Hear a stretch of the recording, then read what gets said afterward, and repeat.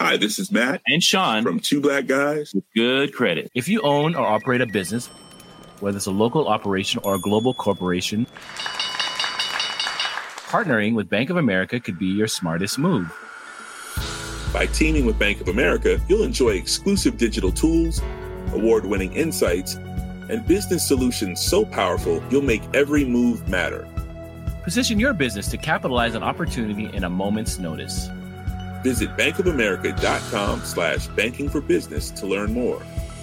What would you like the power to do? Bank of America, N.A., copyright 2024.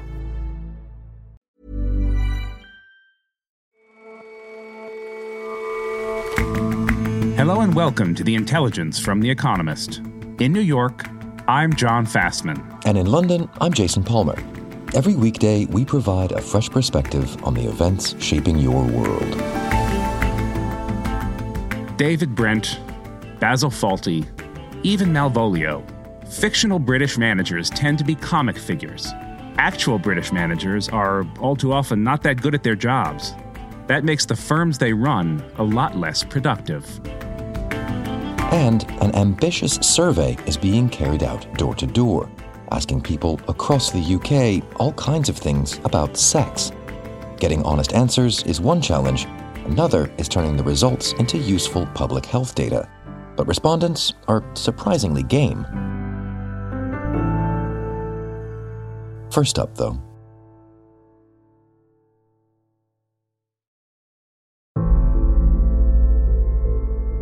The devastation brought by two massive earthquakes that hit southern Turkey and northern Syria a week ago is becoming ever clearer. Millions of people have been left homeless or afraid to go even into buildings that are still standing. Yet more danger is posed by freezing overnight temperatures. The stories of survivors being pulled from collapsed buildings are becoming fewer. In their place are stories of anger and frustration about the Turkish government's response to the crisis and about why so many of the country's buildings came down. The rescue effort continues, but increasingly it's beginning to resemble a mass exhumation effort.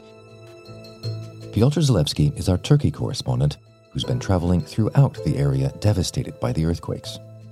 More than 30,000 people are dead.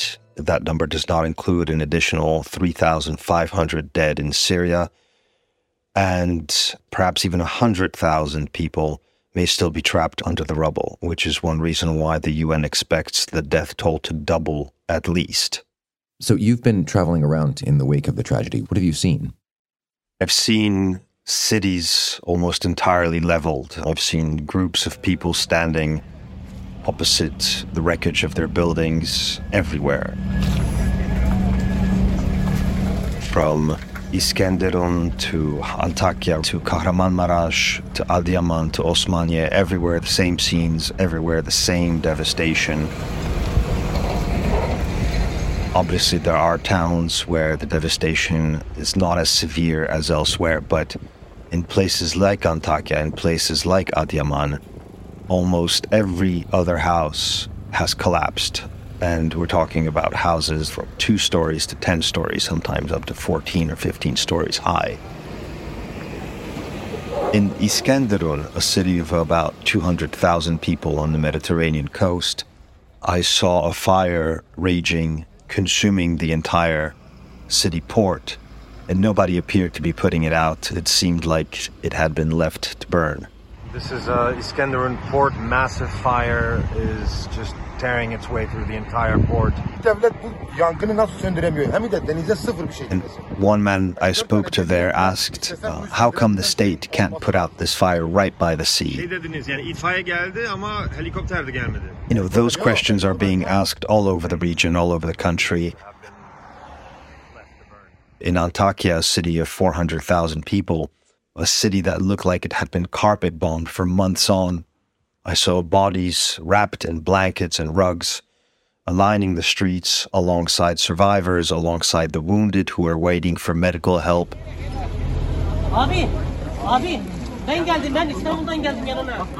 I saw a man pleading with his brother to stay alive, to stay conscious, telling him that they still had much to do.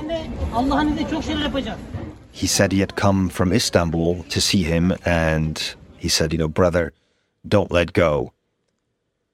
In the southern city of Adana, there were multiple collapsed buildings, again, 12 stories, 14 stories high. And these were buildings that were entirely pancaked, just mounds of rubble, and people were digging through them with cranes, with excavators, but also sometimes with their bare hands. 6,000 buildings are believed to have been destroyed, completely destroyed by the earthquake. The number of damaged buildings is much, much higher than that. And everywhere, the silence is probably the most unbearable part. Every 15 minutes, every half an hour, rescue workers will stop digging. The machines will come to a halt. All that in hopes of hearing the screams of survivors. And more often than not, there's just silence. So broadly, obviously, rescue operations are going on, but it is of an unthinkable scope. Has the response been what you might have expected?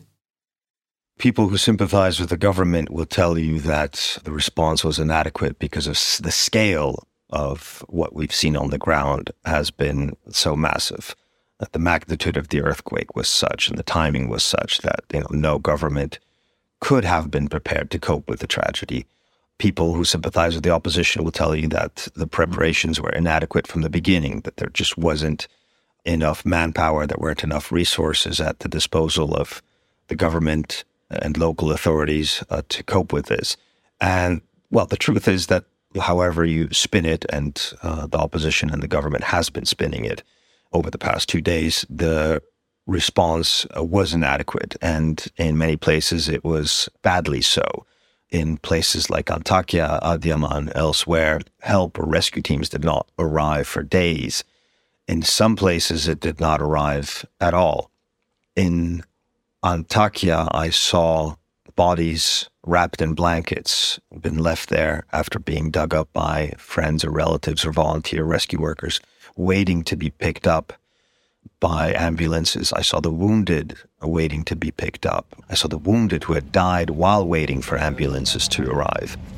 The government says that rescue teams have reached all of the affected areas, but many locals in many places disagree. Now, if the state is falling short, then civil society is not. And across the region, help is pouring in from all over Turkey. Help is also pouring in from abroad. There's food, there are blankets, there are tents, there are volunteers flying in from Istanbul, from other parts of the country to help with the relief effort, to help with the humanitarian effort. Across the region, millions of people made homeless are sleeping in tent cities provided by the country's emergency relief agency, in mosques, schools, libraries, or in their own cars. And what about in Syria, the situation across the border? What do we know there? The death toll in Syria is lower than it is in Turkey, but other than that, the situation seems to be much more dire in that Syrians in the north of the country do not have really a state whose resources they can draw on. Part of the region, part of the north, is controlled by rebel groups and Islamist jihadist groups. Part of the region is controlled by Turkish troops and their proxies. And Turkey has enough trouble getting help to places inside its own borders. And so I imagine the relief effort in those areas is woefully inadequate as well. And part of the affected region is controlled by Kurdish insurgents. So getting humanitarian aid, getting rescue teams into northern Syria has been incredibly hard, if not impossible. And many Syrians are saying now that it's just too late. There are no survivors, everyone is dead, and the world has simply left those people for dead in the rubble. The deaths there are roughly split between Idlib, a rebel-held province in the northwest, and areas controlled by Bashar al-Assad's regime. The UN and the United States have called for Syrian government and all groups to grant humanitarian access. So clearly the situation harder in Syria, long a war zone, but back in Turkey, clearly a place that has experienced earthquakes before, including an enormous one in 1999. Yet you say all of these buildings came down, have been pancaked.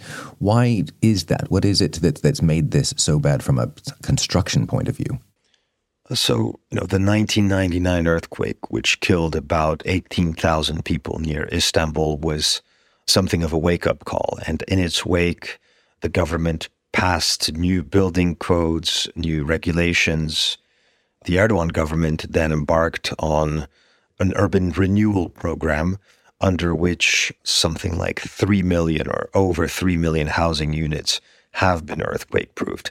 But that's just not been enough. In fact, a few years ago, the country's housing agency revealed that over half of the housing stock fell short of building codes, of building standards. So obviously this is one reason for the mass destruction.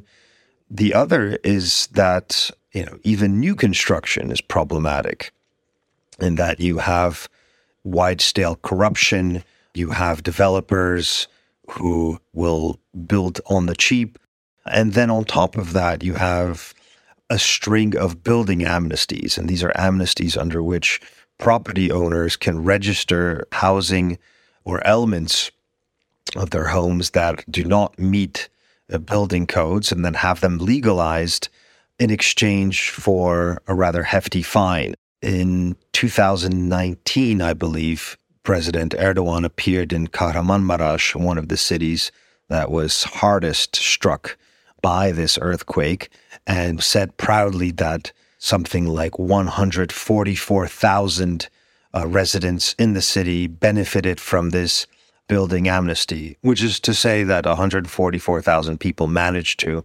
register property that did not meet building codes. So letting that kind of construction slide seems to be clearly at least part of the reason behind the devastation here. So the scale of the earthquake is obviously one explanation for the damage, but arguably the biggest cause may have been shoddy building standards, corruption, and bad policymaking, all of these being the ingredients, or some of the hidden ingredients, of Turkey's entire economic model, which is powered by construction and rent-seeking. Now, the government of Recep Tayyip Erdogan bears much of the blame, but so do its predecessors, and so do municipalities, including those run by the opposition, and so do countless developers and planners. So Turkey's facing an election on May 14th. That's assuming that the election will not be postponed due to the crisis.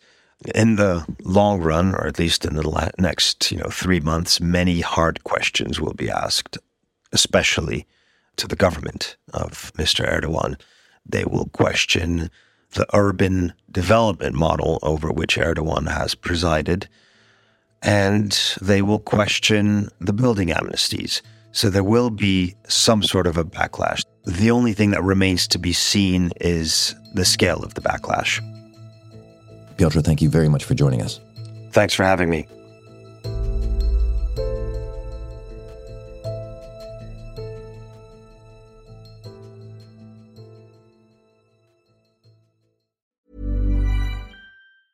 Hi, this is Janice Torres from Yo Quiero Dinero.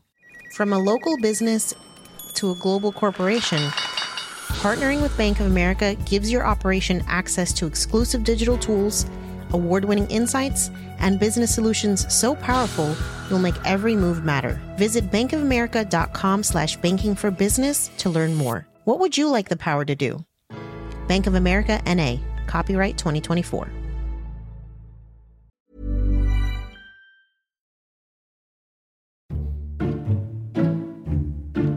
In popular culture, managers aren't always held in high esteem. Dilbert, a long-running American cartoon set in an office, paints them as a meddling bunch that occasionally cause more harm than good. And their depictions in British TV series tend towards one of two types. They either demonstrate toe-curling awkwardness, like David Brent, the insufferable and constantly inappropriate boss in The Office. People see me and they see the suit And they go, you're not fooling anyone. They know I'm rock and roll through and through. I'm not orthodox, I don't live by the rules. Or they show slapstick incompetence, like Basil Fawlty in Fawlty Towers. May we have 2 eggs mayonnaises, please? Certainly. Why not? Why not indeed? We're all friends now, eh? Old differences forgotten, and no need at all to mention the war. Sorry. Oh, yes, completely slipped my mind. Yes, I've forgotten all about it. Hitler. But while humorous, those unflattering depictions of the British managerial class may have at least a tiny bit of truth behind them. So there's this stereotype about Brits being bad managers, our culture being one that values the gifted amateur over the dogged administrator. And we enjoy laughing at people who take themselves far too seriously. But there is a serious side to this. Joshua Roberts is the city and finance correspondent for The Economist. Britain has a growth problem and it has a productivity problem. It's the only country in the G7 whose economy is still smaller than it was before the COVID pandemic. And it's the only one that the IMF, the International Monetary Fund, thinks will go into recession this year. And on the evidence we've got, British firms genuinely are worse managed than those in several countries we like to think of as peers. And it's likely that that makes them less productive. How do we know British firms are worse managed than others? So management is quite a slippery topic for economists to study, and not many do.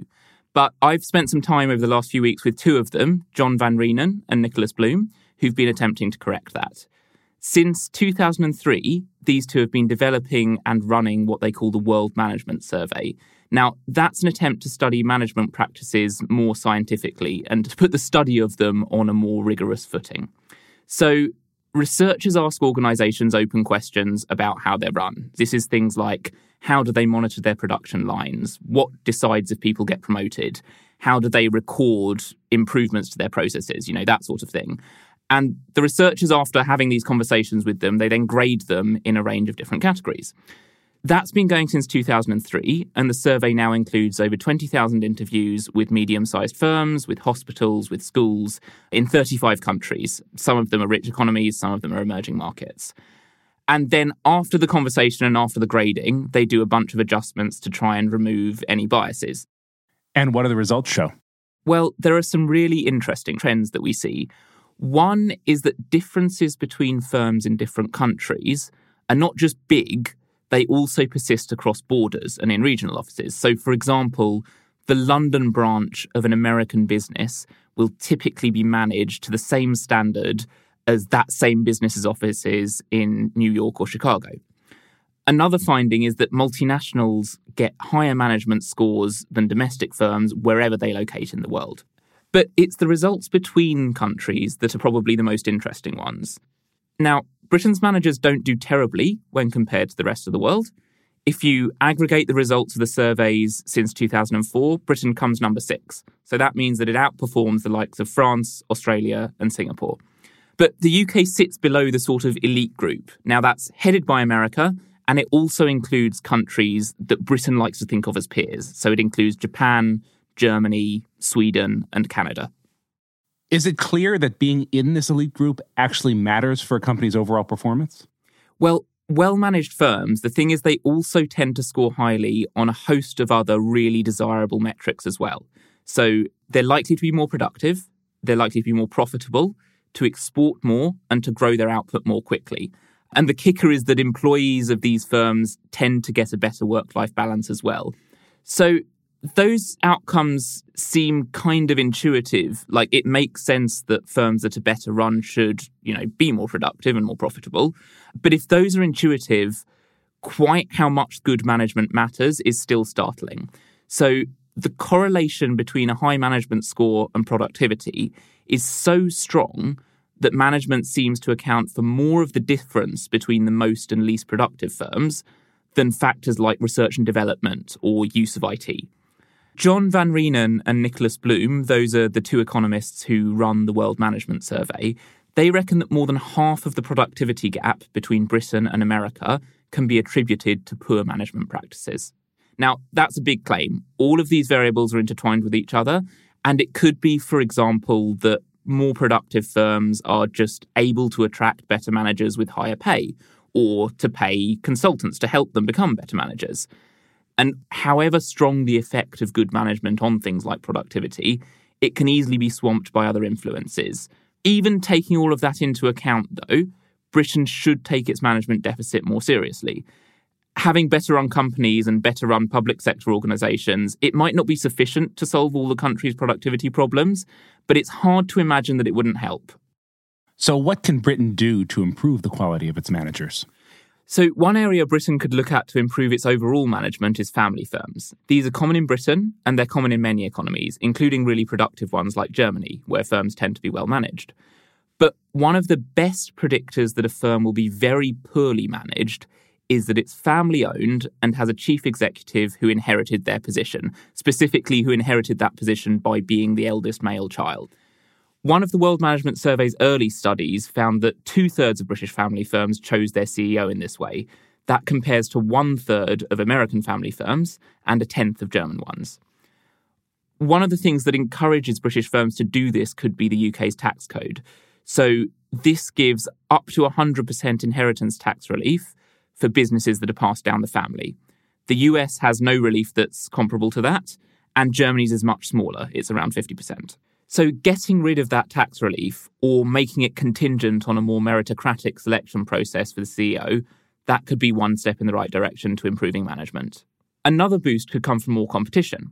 So one of the best predictors that a firm will be well managed is that it faces strong competition in its product markets. Now, the trade restrictions that firms face as a result of Brexit reduce that galvanising effect that competition can have. And so reducing those trade restrictions and promoting competition could spur British firms to be better run and more productive. And Joshua, how likely do you think these changes are to come about? And more broadly, how likely do you think it is in the near term that British managers can improve? Well, something that's as culturally embedded as bad management is obviously going to be hard to shift. There won't be just a quick fix. But there's at least one good sign. A significant part of the apprenticeship levy, that's a tax that encourages businesses to spend more on training, has been used for mid-career management training. And private sector employees that complete those apprenticeships, on average, see a 17% pay rise. So that suggests that employers put quite a high value on this mid-career management training. Now, the best thing would be if Brits started taking the idea of management more seriously and, treat it as more of a career to aspire to. In the real world, we probably won't stop laughing at managers, but we can at least try and acknowledge their importance as well. Britain isn't going to escape its growth ruts without them. All right, Joshua, thanks so much for joining us today. Thanks for having me on.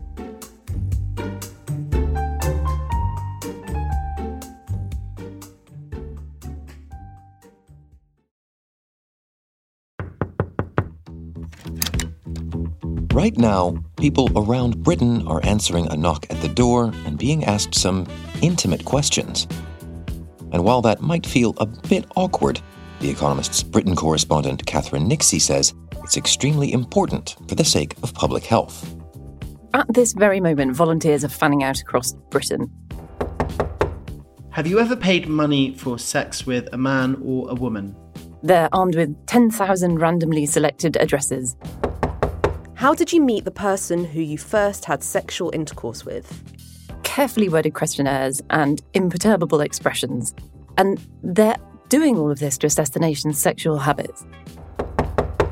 Have you ever taken any type of medicine or pills to assist your sexual performance? For example, Viagra. You can think of it, if you like, as a sort of national passional lottery. It could be you. And if it is, I'd brace yourself. Why is that? What can I expect if I'm a lucky or unlucky winner?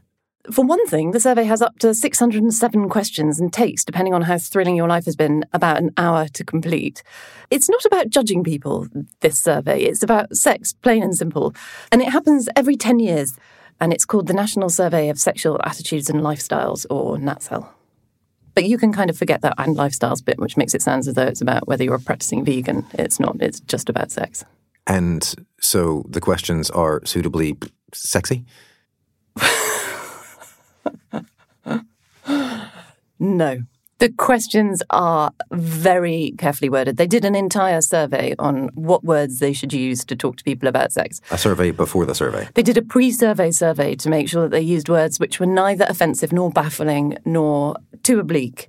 So they avoid slangy or clinical or judgmental words. So they avoid things like making love or having it off or going all the way or going to bed with, because they're all a bit oblique. Bonking and screwing were also out because they're too slangy. And interviewers are trained in keeping what one of the researchers described to me as that poker face. And they also avoid leading questions. It's interesting when you read them, because if you read poetry and novels such as Jane Austen, passion is very carefully and delicately described. And it's a tempestuous thing if you read Sappho or Austen or John Donne. These questionnaires are, in a funny kind of way, very soothing to read. They read much more like a sort of GCSE maths logic problem. So one of them says, thinking about all the people you have had sex with in the last 5 years, did any of them overlap in time? In other words, did you have sex with someone, person A, and then have sex with someone else, person B, and then have sex with the first person, person A again? So it's not easily confused with Austen, this stuff. So why? Why do all this? Why go to the trouble? So it arose from what was actually essentially a maths problem. So it came about in the mid-1980s. A new disease had arisen and was spreading largely among gay men. It was HIV/AIDS. Now, nobody knew, it's R number, which is people will probably know from COVID now, is the average number of people infected by each infected person. And they couldn't really work out what it was because they didn't know, they had no idea what people were doing and with whom and how often. So they realised that actually you need to know for the health of the whole society what sex people are having.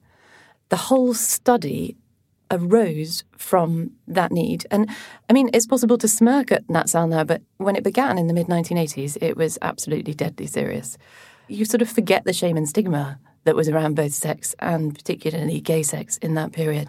But they realised that they had to ask people about it, and so they started to do so.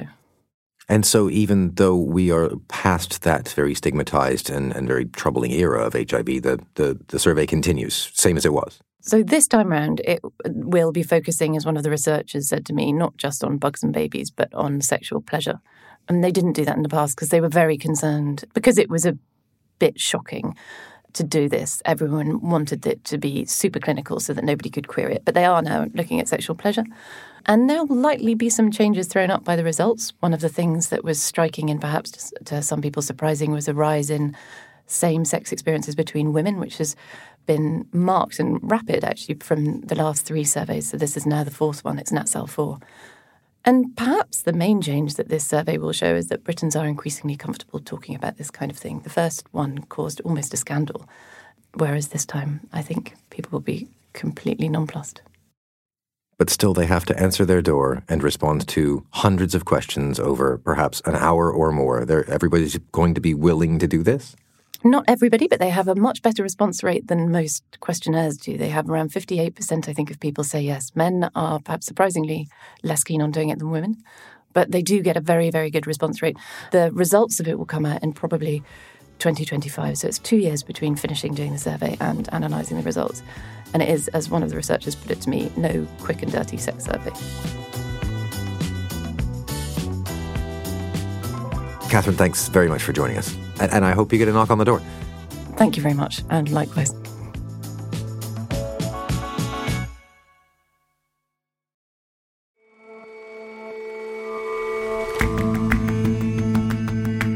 That's all for this episode of The Intelligence. Let us know what you think of the show. You can get in touch at podcasts@economist.com. And you can subscribe to The Economist at economist.com/intelligence offer. The link is in the show notes. We'll see you back here tomorrow.